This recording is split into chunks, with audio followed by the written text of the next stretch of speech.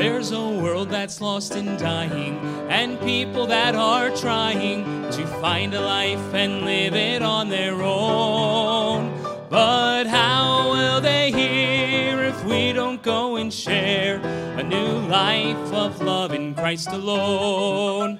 We have a sole purpose, a sole purpose, a purpose to please our Lord. People to speak to and souls to rescue, a witness to our loving Lord. We're a witness to our loving Lord. The Lord said, go and tell them of a mansion up in heaven. It's a place prepared for you and for me.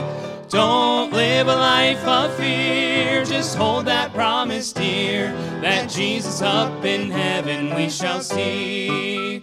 We have a sole purpose, a sole purpose, a purpose to please our Lord. People to speak to and souls to rescue, a witness to our loving Lord. We're a witness to our loving Lord. We have a sole purpose, a sole purpose, a purpose to please our Lord. People to speak to and souls to rescue, a witness to our loving Lord. We're a witness to our loving Lord.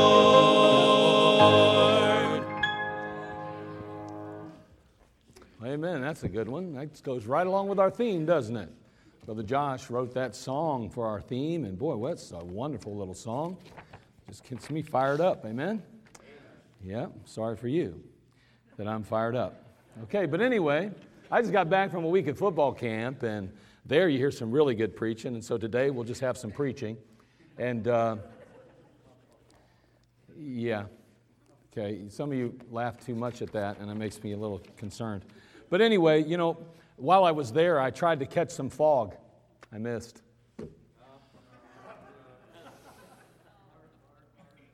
I learned while I was at football camp that jokes about German sausage are the worst. Yeah, you learn a lot of good things there. Did you know that a soldier who survived mustard gas and pepper spray is now a seasoned veteran?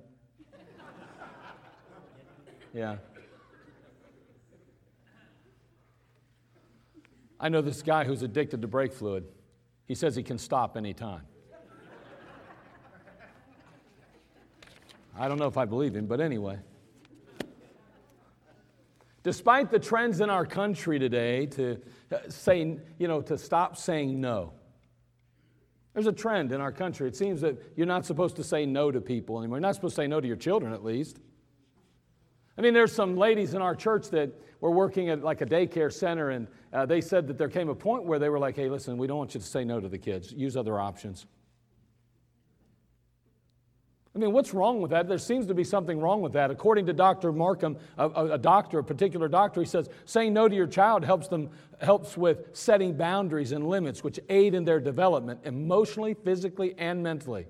Never saying it, he goes on to say, can leave children ill-equipped to deal with the real world.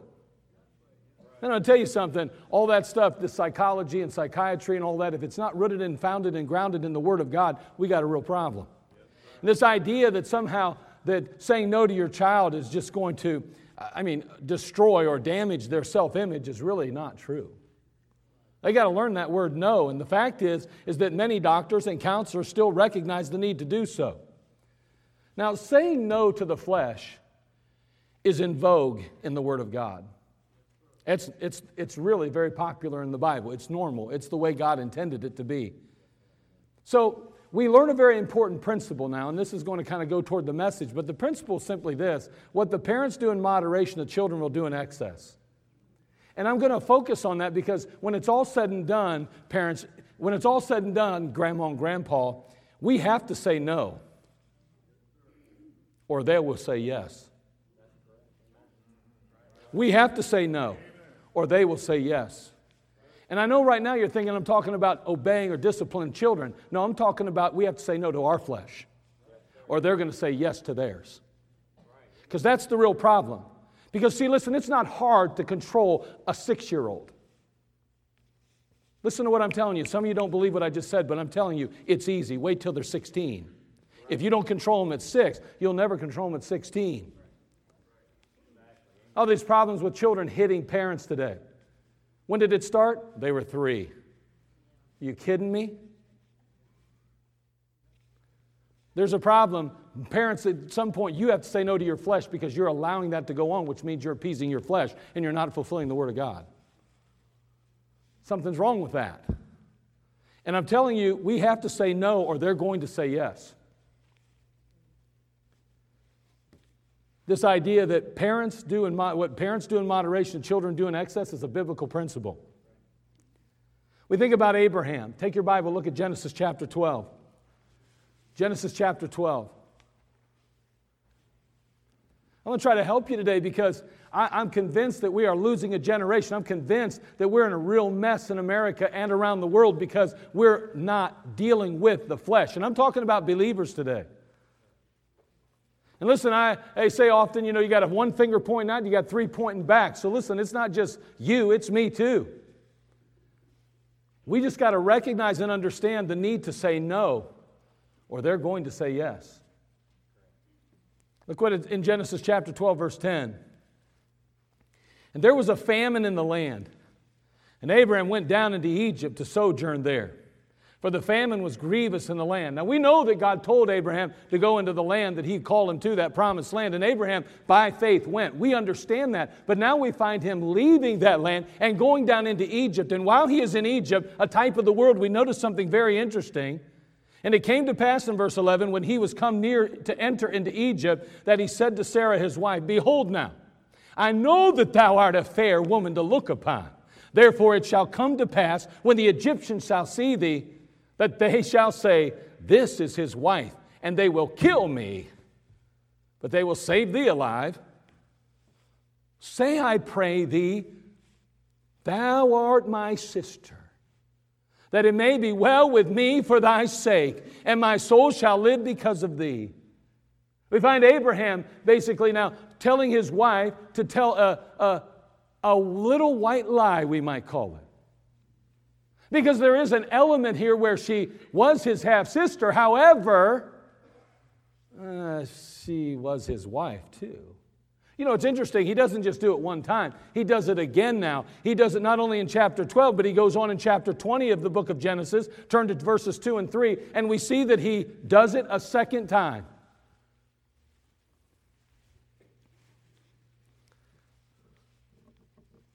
In Genesis chapter 11, chapter 20, verse 2 through 3, notice what it says.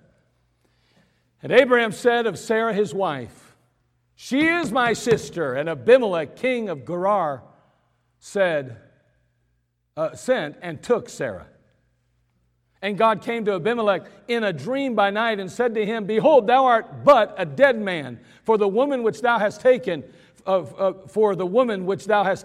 for she is a man's wife.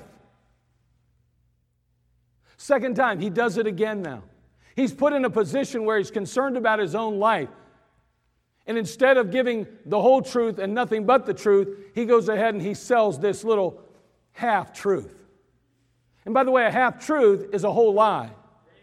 And in this case, if you have any doubt that it was, so maybe it was his half-sister, and that's how God viewed it. Over in the book of Genesis, chapter 11, verse 31, the Bible says, and this is before his calling, and Terah took Abram his son, and Lot the son of Haran his son's son, and Sarah his daughter-in-law, his son Abraham's wife, and they went forth with them from Ur of the Chaldees. God didn't view her as Abraham's sister at this point. God viewed her as his wife. And can I tell you that he lied when he told those authorities that she was simply his sister? But you know what? What the parents do in moderation, the children do in excess. And so now we have Abraham who's going to go ahead and tell a half lie. And we're going to see Isaac sell a whole one. Because now we find Isaac in Genesis chapter 26, verses 6 and 7, saying, And Isaac dwelt in Gerar, and the men of the place asked him of his wife. And he said, She is my sister. A whole lot, just bold-faced lie. Bold-faced lie. No truth to that at all, not even a half-truth. It's just a lie. For he feared to say, She is my wife, lest, said he, the men of the place should kill me for Rebekah, because she was fair to look upon. Now let me ask you, where did he learn that trick? He learned it from Daddy, that's right. He learned it from Dad. Dad couldn't say no to his flesh. And as a result of that, he was more worried about his life than he was the future of his son. He wanted comfort now. He wanted immediate gratification. He didn't want to lose his life over some stupid, simple thing as, well, this is my wife. I don't want to die for that reason.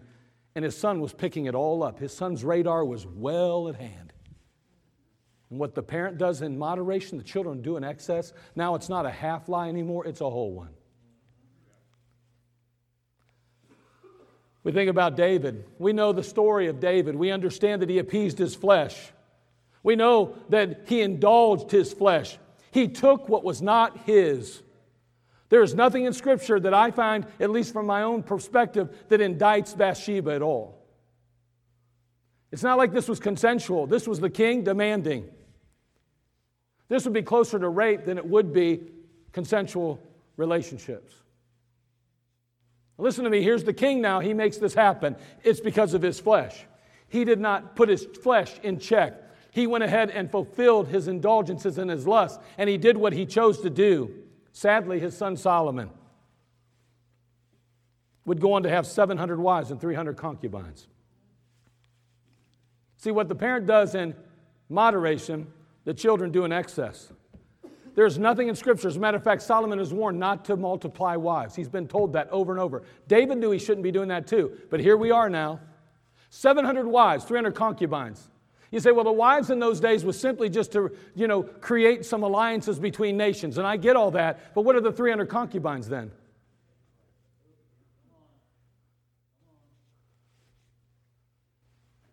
We got a young man here whose lust is never enough for him.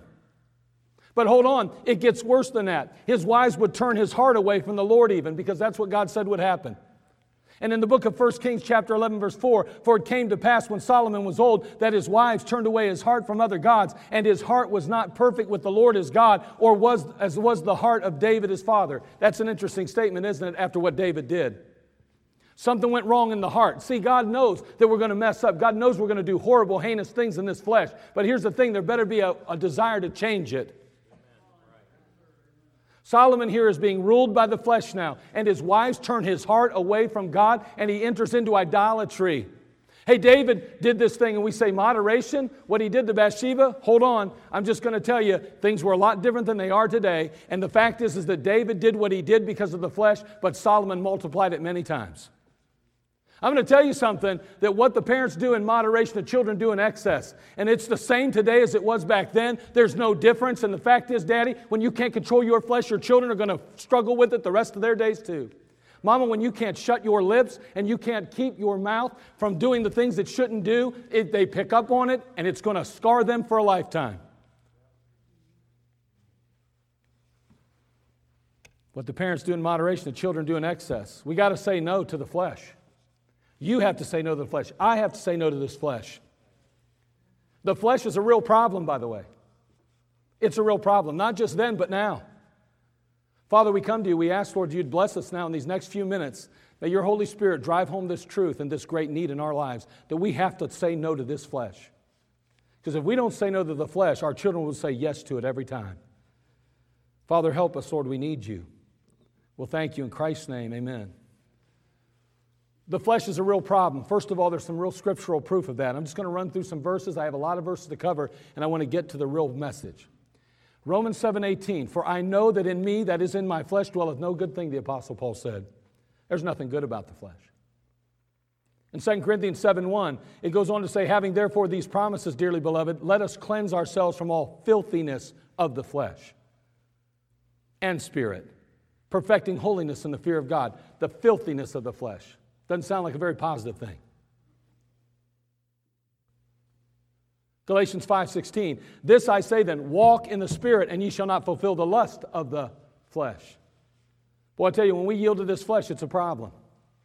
Biblically, it's a problem. And the flesh is a real problem. Galatians 5:19 through 21. Now the works of the flesh are manifest, which are these. Here it is now. Adultery, fornication, uncleanness, lasciviousness, idolatry, witchcraft, hatred, variance, emulation, wrath, strife, seditions, heresies, envyings, murders, drunkenness, revilings, and such like. Which I tell you before, as I have also told you in time past, that they which do such things shall not inherit the kingdom of God. Man, this old flesh, there's something wrong with it. It's a real problem. There's scriptural proof of it. It's pretty obvious in the scriptures that the flesh is a problem. But not only that, but societal perversion proves it to us every time. Take your Bible, turn over to Genesis chapter 6. We see what happens when the flesh rules. We're going to recognize this in Scripture.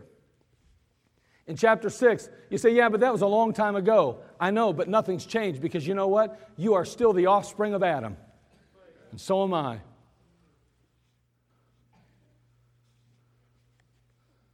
The Bible says in Genesis chapter 6, verse 11, the earth also was corrupt before God, and the earth was filled with violence. And God looked upon the earth, and behold, it was corrupt, for all flesh had corrupted his way upon the earth. Now that's a little h, his. So it does seem to refer to those that were on the earth. However, I'll say this, his way also was corrupted, because they didn't follow through with it. They yielded to the flesh instead of the ways of God. They corrupted their way. Man, that flesh, there's nothing good. It's a real problem. It's been a problem since Genesis chapter 6 and even back in the Garden of Eden. It's still a flesh today in America. It's still a problem today in the church house. It's a problem. The flesh is a real problem. Number two, the flesh offers empty promises. It offers empty promises. You know what the flesh offers you and I today? It offers us or promises us a lifetime of satisfaction, fulfillment, and pleasure. That's what it offers. That's what it promises. But it doesn't. In Proverbs 13:15, the Bible says, good understanding giveth favor, but the way of transgressors is hard. When you yield to that flesh, you don't have a happy life ahead usually. I know there's a couple times, and we'll look at it here in just a moment, that sometimes the devil will cash a check, but most of the time he don't cash the checks. We're going to show you what I mean by that. In 2 Peter chapter 3, verse 10, turn there, would you?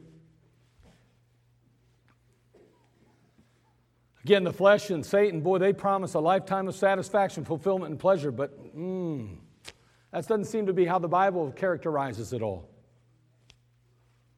Look what it says in 2 Peter 3:10.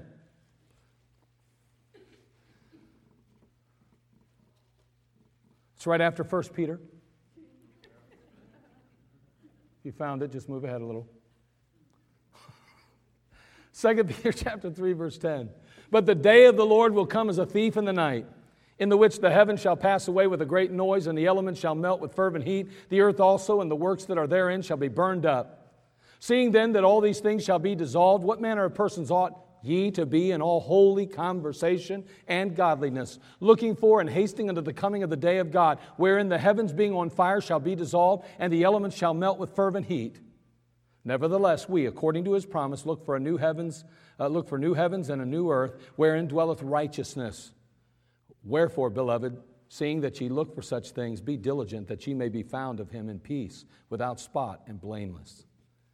So wait a second, the devil and the flesh, if you will, is promising a lifetime and a lifetime of satisfaction, fulfillment, and pleasure. But you know what? That's not really how things end with the flesh. The truth is that this world and everything else is going to be burned up. And you know what? There's more to life than just now. The fact is that we have an eternity to live. He may make some promises, though, but he doesn't always fulfill those promises. Matter of fact, he doesn't very often. And the truth is, the Bible puts a real kind of a downer on things and says, by the way, it's all going to be burned up. If you're going to invest your life in all of this mess, it's just going to go away anyway.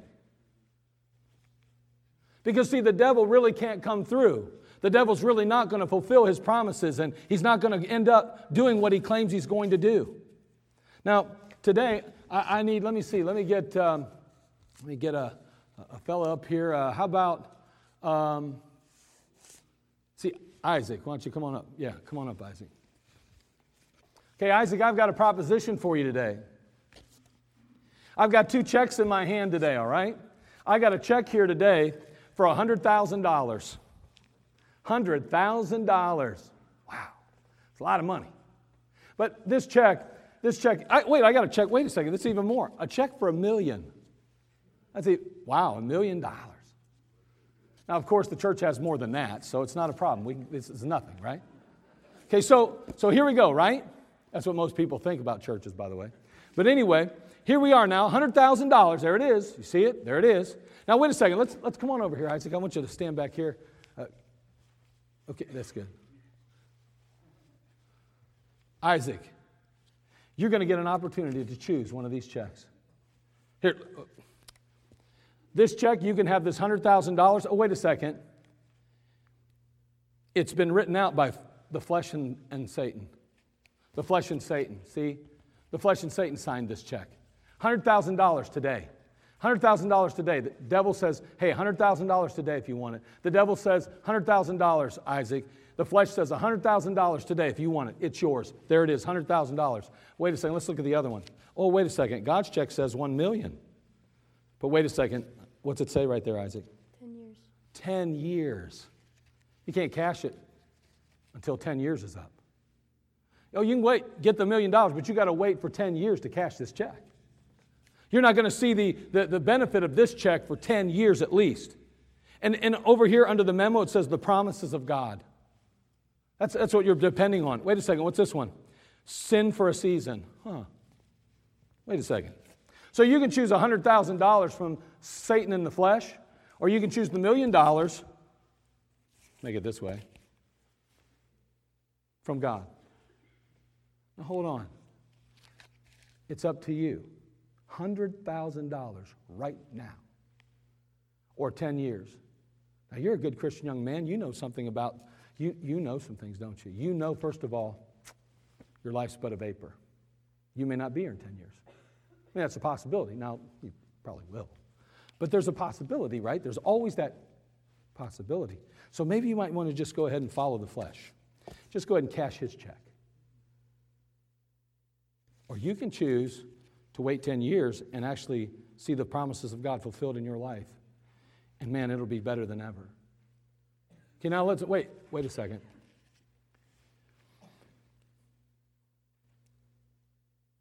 How did Moses choose? Because see, the bottom line is this, is that one is immediate and the other one is what? Future.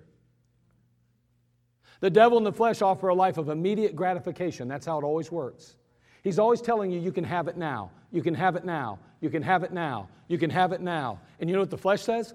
I want it now. I want a life of excitement. I want a life of thrill. I want a life of fun. I want a life of comfort and ease. I want it now. That's what the flesh says. The problem is that the flesh and the devil rarely cash their checks. It doesn't cash. Now think about it. Think about it before you answer, because it's important. How did Moses choose? Well, let's find out. Turn to Hebrews chapter 11, verse 24. I think I know how Isaac's going to choose. I believe his parents taught him right. But hold on a second. Doesn't matter how much our parents teach us right, at some point we do have to make our own decisions. And that'll be a decision you have to make. You know what? I told you I was going to give you a chance to make that decision. You go sit down and listen to the rest of it, and then you can. How did Moses choose? Hebrews chapter 11, verse 24. By faith Moses, when he was come to years. 11, verse 24. By faith Moses, when he was come to years, refused to be called the son of Pharaoh's daughter, choosing rather to suffer affliction with the people of God than to enjoy the pleasures of sin for a season, esteeming the reproach of Christ greater riches than the treasures in Egypt, for he had respect unto the recompense of the reward. See, Moses saw through the lies. He decided to choose God's check. He decided to say, you know what? It's not going to be immediate gratification for me. Although I could stay here in Egypt, although I could be pampered and cared for by the best, although I could eat the most wonderful foods and I could indulge the flesh like nobody's business, the fact is I see the real future. I recognize the real important thing to choose, and the choice is not flesh for me. The choice is the promises of God. See, he made a choice, a decision. He saw through the lies. He decided to choose God's check. Which one will you choose this morning? See, the hope of immediate gain or pleasure or satisfaction, or will you choose the future promises of God? And that's how it works. Listen, you say, why are young people turning to the world? Because they're getting it now. They can't see the future. They're not recognizing that there's something more than today. But where are they learning that? Where are they getting that from? Well, their phones. Well, then take them from them. Well, they're getting it from the television. Then stop letting them watch it. Say no, parents. Not just to them, but to yourself. What is it that's destroying them? What's causing them to see only the immediate? What's causing them to say, I'll take the 100,000 now. I want immediate gratification. I want to enjoy a relationship with a girl before I'm married. I want to have money in my pocket. I'm going to go ahead and pursue finances and monetary gain more than I will to pleasing God. Listen, let me tell you something. They're learning that from somebody, and I'm telling you, if they're learning it from the television, then you get rid of it. If they're learning it from the phone, you better get rid of it. If they're learning it at school, you better pull them out. I don't know I don't know what you're going to do, but I know what I'm going to do. I'm going to say no to the flesh. And if you don't say no, they'll say yes to it. You say, well, that's not that yelling about. I don't know, maybe it's because I don't think sometimes we're listening. We better start listening because we're going to lose this generation. I sat in a room with 300 teenagers this week, and I promise you this, every one of them's hooked on pornography. I talked to all the kids I dealt with. Every one of them say they're dealing with lust in the flesh. They don't even want to say it out loud because at least they got enough smarts to know that shouldn't be something they're dealing with. But they are dealing with it every day of their lives. Oh, my parents have special things. I said, how are you doing with those things that your parents are put on your phone to protect you? They work usually pretty good. You know what that means? They don't work all the time. They get around them. I'm telling you, and by the way, the preacher stood up and said this, if you're having a problem with pornography, young men, you probably need to go to your dads who's gotten a victory over it and they can help you. And I thought to myself, how many dads in our churches today are hooked on pornography? You can't go to your dad anymore half the time, right? Because he's just as bound by the flesh as you are now. He's learned it well. Yeah, I know this is one of those reproving messages, and I try to be very encouraging all the time, but man, my heart breaks to think about a generation of teenagers that we are losing today. All because we don't want to give up some things, all because we don't want to say no to the flesh. It's us, we're creating it, it's not their fault. If we don't say no, they're going to say yes. You say, well, we try to keep our kids from certain things. Okay, is there anything you should keep them away? Is there anything you should say no? Hold on, it's not just them. I'm asking you, what are you allowing in your life that ultimately, what you do in moderation, the children are going to do in excess? The flesh is a pitiful substitute. In 2 Corinthians 4:17, for our light affliction, which is but for a moment, worketh for us, but a far weight exceeding and eternal weight of glory. The believer may endure some affliction in their lives, but he or she in the end has everlasting bliss and just glory. Man, I'm telling you what, it's worth waiting on this check. It's worth waiting on the check. Because here's the thing, the devil doesn't always cash his. You know what he does? It's interesting with the devil.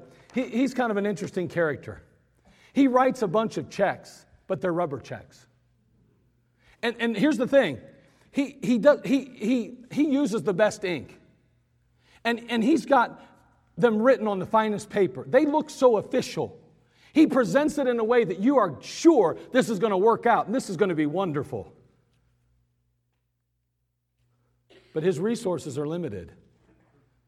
He cashes only enough checks and answers only enough promises to keep the rest of us believing that he and what he offers is worth our time and our investment. So he'll cash that guy's check or that gal's check just to keep us thinking that it's going to cash.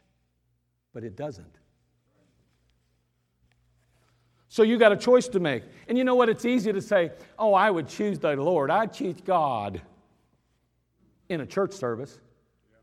Let me tell you something. When you get home today and you have to decide whether you're going to watch that show that you like, that you know is not encouraging your children to live for Jesus Christ, or it's not encouraging you personally to, when you know it's going to feed your flesh, then let's ask which check you're going to cash. Okay? Let's do that. When it comes time to hang out with friends in your life, whether you're adults or children, let me ask you something. What check are you going to cash? You see, it's easy to say, I'm choosing God now. But let me tell you, a lot of us are taking the immediate gratification. I'll just take this now because I need friends more than I need God. And let our children, what we do in moderation, they're going to do in excess. So we may not be really bad shape. We might just be a little bad shape, but they're going to be in real bad shape. Because see, in the end, the flesh destroys. It destroys. In James chapter 1, turn there, James 1, 14 through 17. We're going to get to the message here in just a minute. Because we're touching on it. I can't help but get to it a little bit. It's driving me crazy. I mean, if I did a poll in the room today and I said, how many of you think that our culture and our society is in better shape today than it was 10 years ago? I don't think anybody raised their hand if they got any consciousness. If I said, how many of you believe that we're going to turn it around anytime soon at the rate we're going? I don't think anybody would raise their hand. How many of you think that we're going to be a more righteous nation in a year or two than we are presently? I don't think anybody would raise their hand. But let me tell you something. The world doesn't have a clue how to do that. We do. The problem is we won't many times. Why? Because we're feeding the flesh. And we like it. And we don't want no preacher. We don't want no parent. We don't want no president or authority telling us what to do. These people out there running around wanting abortion, holding up signs, save lives through abortion, save lives through abortion. You know what all that is? That's somebody saying, we're not going to let nobody tell us what to do. Nobody, even God, doesn't get to tell us what to do. We want the flesh. We want to fulfill the flesh. We want it to be flesh. Sadly enough, they're destroying the next generation, and they don't even realize it. And the very people that, well, I'm not even going to go there right now. Watch what happens here, James 1:14. But every man is tempted when he's drawn away of his own lust and enticed. Then when lust hath conceived, it bringeth forth sin. And sin, when it is finished, bringeth forth death. See, we all think we can beat that one. If we're not careful, we've come to believe that, you know what? I did this and it was wrong, but I didn't see any negative ramifications. I didn't see any consequences. And you know what? Your children see that. And you live now like, well, it must not be bad because God didn't reach down from heaven and strike me with some kind of terminal disease. God didn't wreck my car. God didn't ruin my finances, and I'm still going good, so this must be okay. This is good enough. I can push it a little more maybe. Push it a little more. And your children are watching that. And what you're doing in moderation, they're going to do in excess. But the flesh destroys. Whether you know that or not, whether you are cognizant, you know it here, but whether you believe it here. James 1:14, but every man is tempted when he's drawn away of his own lust and enticed. Then when lust hath conceived, it bringeth forth sin, and sin when it is finished, bringeth forth death. Do not err, my beloved brethren. Every good gift and every perfect gift is from above. Did you just get that? See, we don't read these in context often, do we? See, we often just take that verse, and we just pull that verse out. You know, we say things like, every good gift and every perfect gift is from above and cometh down from the Father of lights, with whom is no variableness, neither shadow of turning. But look what preempts it. Look what preempts it. Then when lust hath conceived, it bringeth forth sin, and sin, when it is finished, bringeth forth death. There's a comparison being made. It's kind of like the Proverbs. Notice what's going on here. He says, here's what sin does. It brings forth death. Don't err. Don't err, he says. Don't be deceived. Don't think the wrong things. Do not misunderstand what I'm trying to tell you. Don't leave here not getting it, he says. Don't err. Every good gift and every perfect gift is from above. Let me tell you what. You can go ahead and say, I'm going to cash this check from Satan. But that's not where the gifts come from. That's not where the good things happen. He says, don't be misled. Don't err, then you better cash this one. Do not try to cash this one. It's a phony. It's a fake. It's a rubber check. It's a lie. This is the only one that truly is good. Only God can cash a check like that. Every good gift cometh down from the Father of lights. If there's anything you got in your life that's any good, you better thank God for it. But yet, let me tell you something. Satan takes credit for it all the time. Young people running around, living their lives. And let's face it, some of us, some of you have made bad decisions in your life too. And boy, we had our health and we were feeling good and we thought we could whip the world. Made bad choices in our life. We didn't see the consequences of it immediately. I still remember, I remember being young and playing football, and I remember doing all kind of stupid, crazy things, going to the, Virginia Kendall and those big ledges and all those cliffs and jumping down off of them and rolling and doing stupid stuff. And man, I'd be like, whoa, that hurt a little bit. That hurt a little bit. I remember diving across a ravine, and there was a big rock, and when I came across, I didn't quite get across. I whacked my knee on it, had to go to the emergency room. Oh, nothing's broken, you're good. Thanks, I'm glad nothing's broken. I feel that today. I feel that today. But see, it took a long time for it to actually happen, right? See, I thought I overcame it. I thought I was the one who beat the system. I thought I overcame. No, it's there. It happened, and I'm feeling it. It destroys, sin does. The flesh destroys. He'll let enough people succeed so that we think we can. Now, here's the thought. We got to close. The choices you make in this life will often dictate and determine the choices your children and grandchildren make in their lives. That's a reality. And most of us know that. We understand that. You watch a little child, and you say something you shouldn't say, and what happens about 4 hours later? The child says the exact same thing, and you're like, ooh, don't say that. No, you don't understand. I said that. I was a little upset when I said it. Don't repeat that. And then they go to Sunday school and they repeat it. And the teacher's like, oh, okay. We don't say that in Sunday school. You only say that at home. Your kids tell on you all the time. You know what? The 4 and 5 year old class teachers, they have to sign an oath of confidentiality.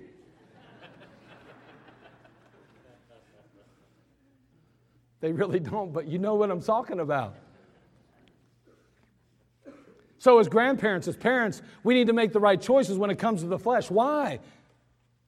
Because if we don't say no, they're going to say yes. See, we got to say no to our flesh when it comes to bitterness.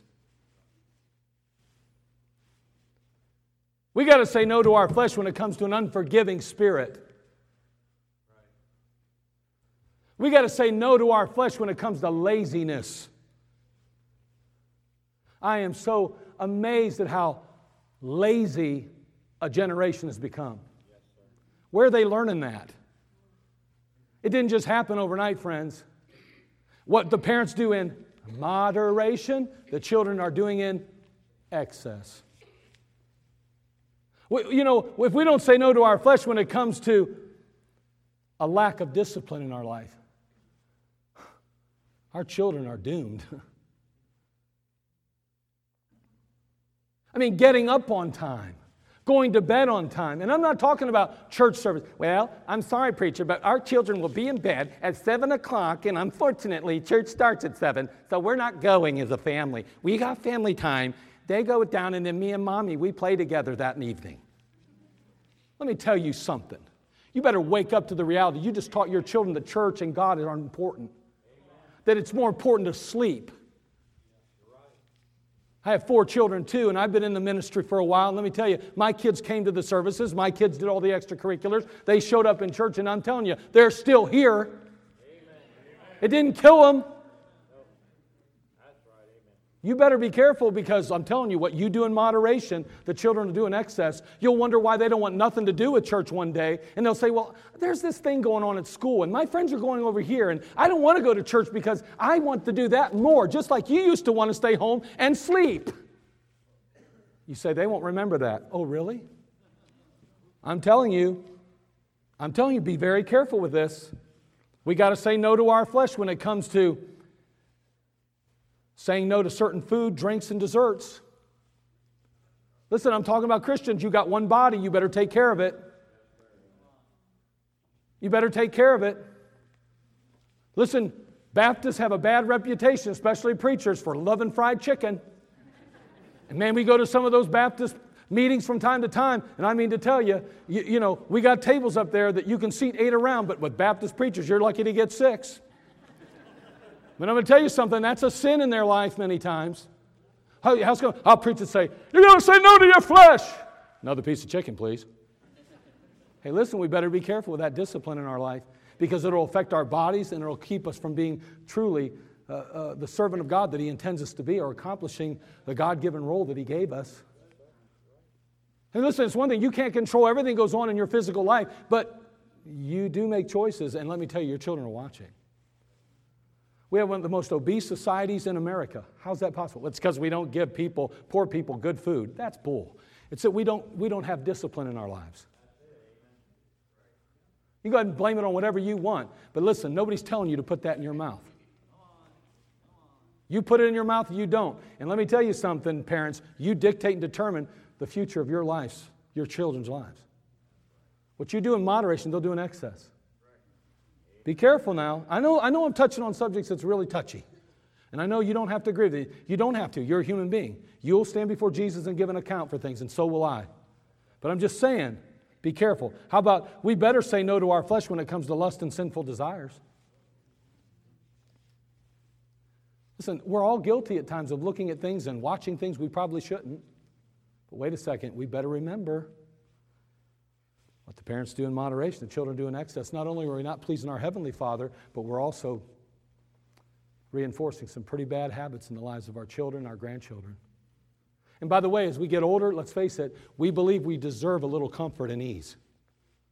You know what? It was easier to keep standards in your life when you're younger because you know those little kids are watching all the time. As we get older, right, adults, we think, well, you know, the kids are gone now. I can lose my temper a little bit. I was telling my wife, I felt a lot more free to lose my temper now than I used to when the kids were around because when they were around, I didn't want to be a bad testimony and I didn't want them growing up with an attitude.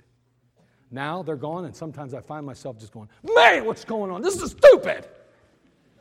And I'm thinking, wait a second. And then it hit me. My wife's still here. I'm supposed to be a Christian all the time. I'm supposed to act right all the time. Not just when people are around.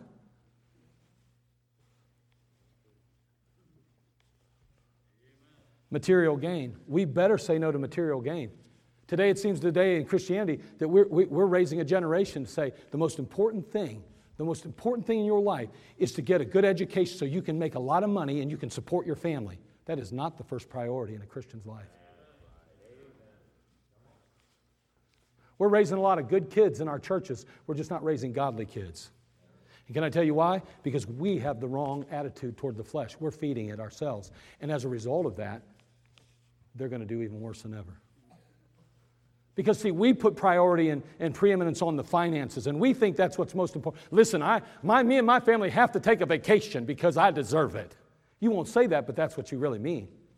You're feeding your flesh because maybe there's other things that are more important than your vacation. Like paying your bills. Like not going into debt. Not disobeying biblical principles with your finances. But you deserve it, and so you feed the flesh. And you know what your kids are doing? Let me zone in on that. Oh, wait a second. It's a little blurry yet. Oh, perfect. I can see exactly what you're doing. Covetousness and envy. We better say no to the flesh when it comes to covetousness and envy. We better say no to the flesh when it comes to cursing. We better say no to the flesh when it comes to gossip. We better say no when it comes to the flesh, when dealing with backbiting or murmuring and complaining.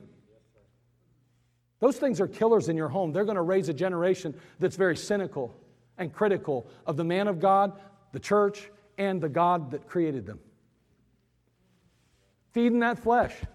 It's just, I got to get it off my chest. Why don't you just take it to the throne? Man, there's too many things we're getting off our chest today when they ought to be going to the throne. They're falling on the ground instead of going to heaven. And our children are listening to all this mess. They sit there and talk about bitterness in the services. There's so many teenagers that are bitter today. And I think to myself, why? Why are they so bitter? I'll tell you why. Here's what my goal is. Because they're so weak. It's not because they've been hurt any more than you and I have growing up. They just think that the world is theirs. The world revolves around them today. Who's teaching them that? The world is? No, we are as parents. And so then somebody says something to them and they're, I'm upset. My mom yelled at me. I'm so bitter at my mother. For yelling at you? Are you a nut? Your dad got angry and threw something across the room because he was so mad at you? I'm not saying he's right in doing it, but let me tell you something. That was normal. What is wrong with us? We're so weak. We've raised a generation that thinks, they shouldn't yell at me. They shouldn't talk to me like that. I deserve better. You know what that is? That's the flesh. And they're learning it from somebody. Preacher gets a message like this, you go home and you say, that preacher's an idiot.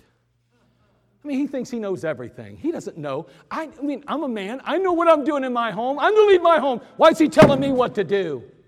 Because God told me to. You shouldn't be undermining my authority in your home, or your children will never come back to church when they turn 18. And you'll sit there and say, I don't understand it. The church and its standards sent them away running. They can't handle that stuff. That stuff's stupid. Okay.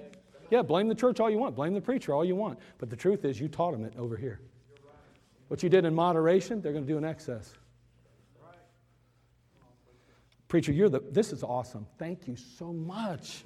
I love it. Drugs and alcohol.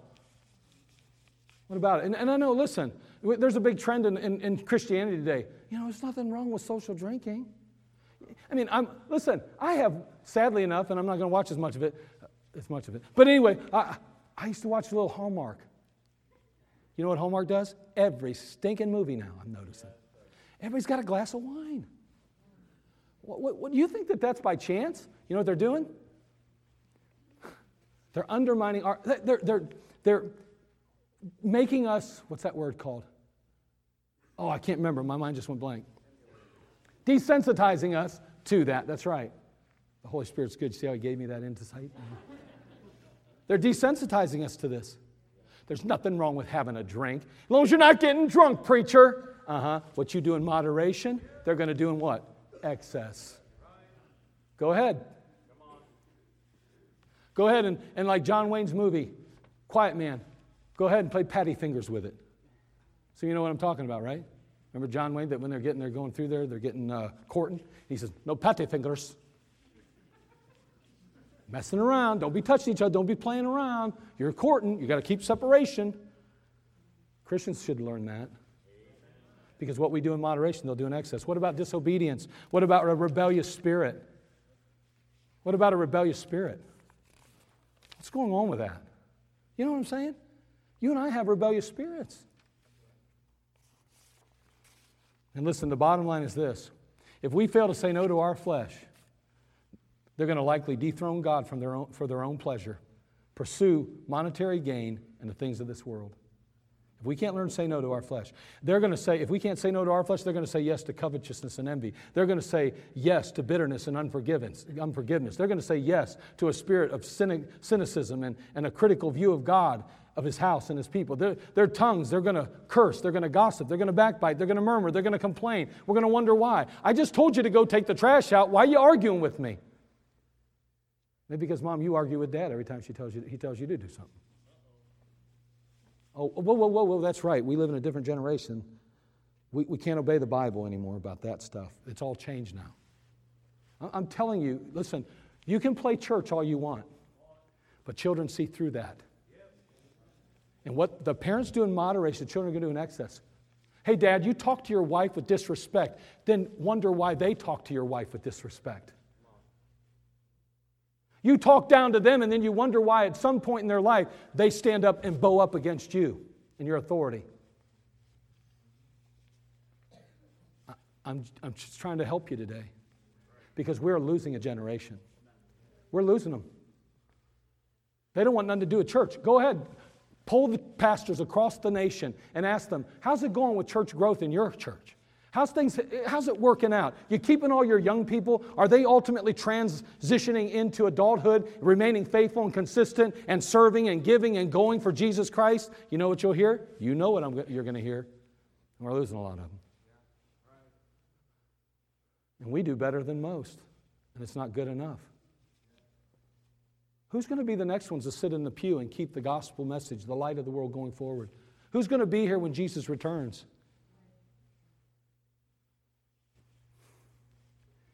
We have to say no or they're going to say yes.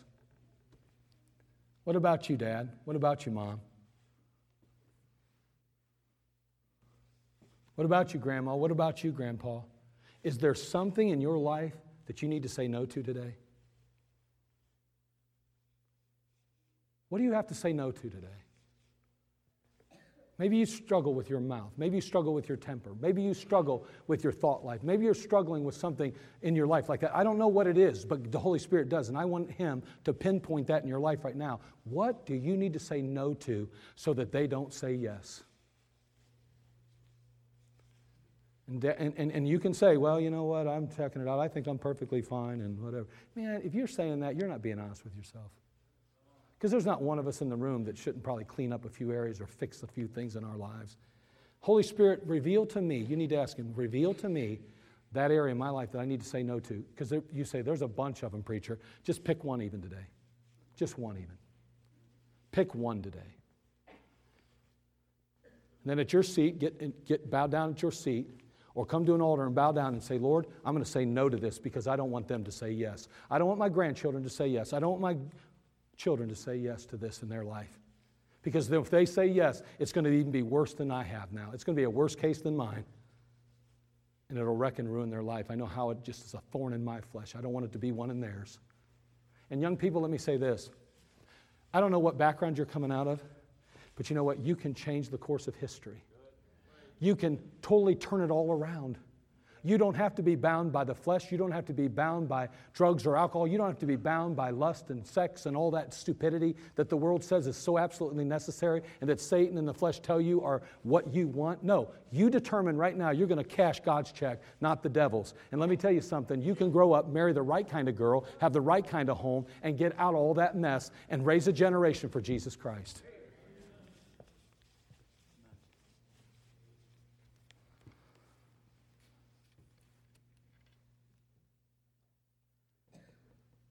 We have to say no, or they're going to say yes. No to this flesh. What is the Holy Spirit pinpointing in your life that you need to say no to, mom and dad, grandma, grandpa, man or woman, young person today? What do you have to say no to so that they don't say yes in the future? Father, we come to you. We ask you, Lord, to help us today. We need you. It's not a complicated message. There's nothing deep about it. But, Lord, it's just so true. We've got to be honest about this flesh in our life and how it rules us so often, how we're trying to cash the devil's checks. And yet they're rubber checks. They don't give us what he tells us that he's given us. He lies to us over and over again. Help us, Lord, to realize that we'd be better to cash your check. Oh, it means maybe some immediate discomfort. Maybe it means to be uncomfortable in our lives for a while. But Lord, you're going to bless those decisions because they're decisions that honor you. Lord, we don't want to lose any more young people. We don't want to lose any more adults even. Lord, help us as older Christians, as young people even, to say no to the flesh so that we can encourage others to say no as well. Because otherwise they're going to say yes. And what we do in moderation, they'll do in excess. Bless us now in this time of invitation. In Christ's name we pray. Amen. Let's all stand, every head bowed, every eye closed.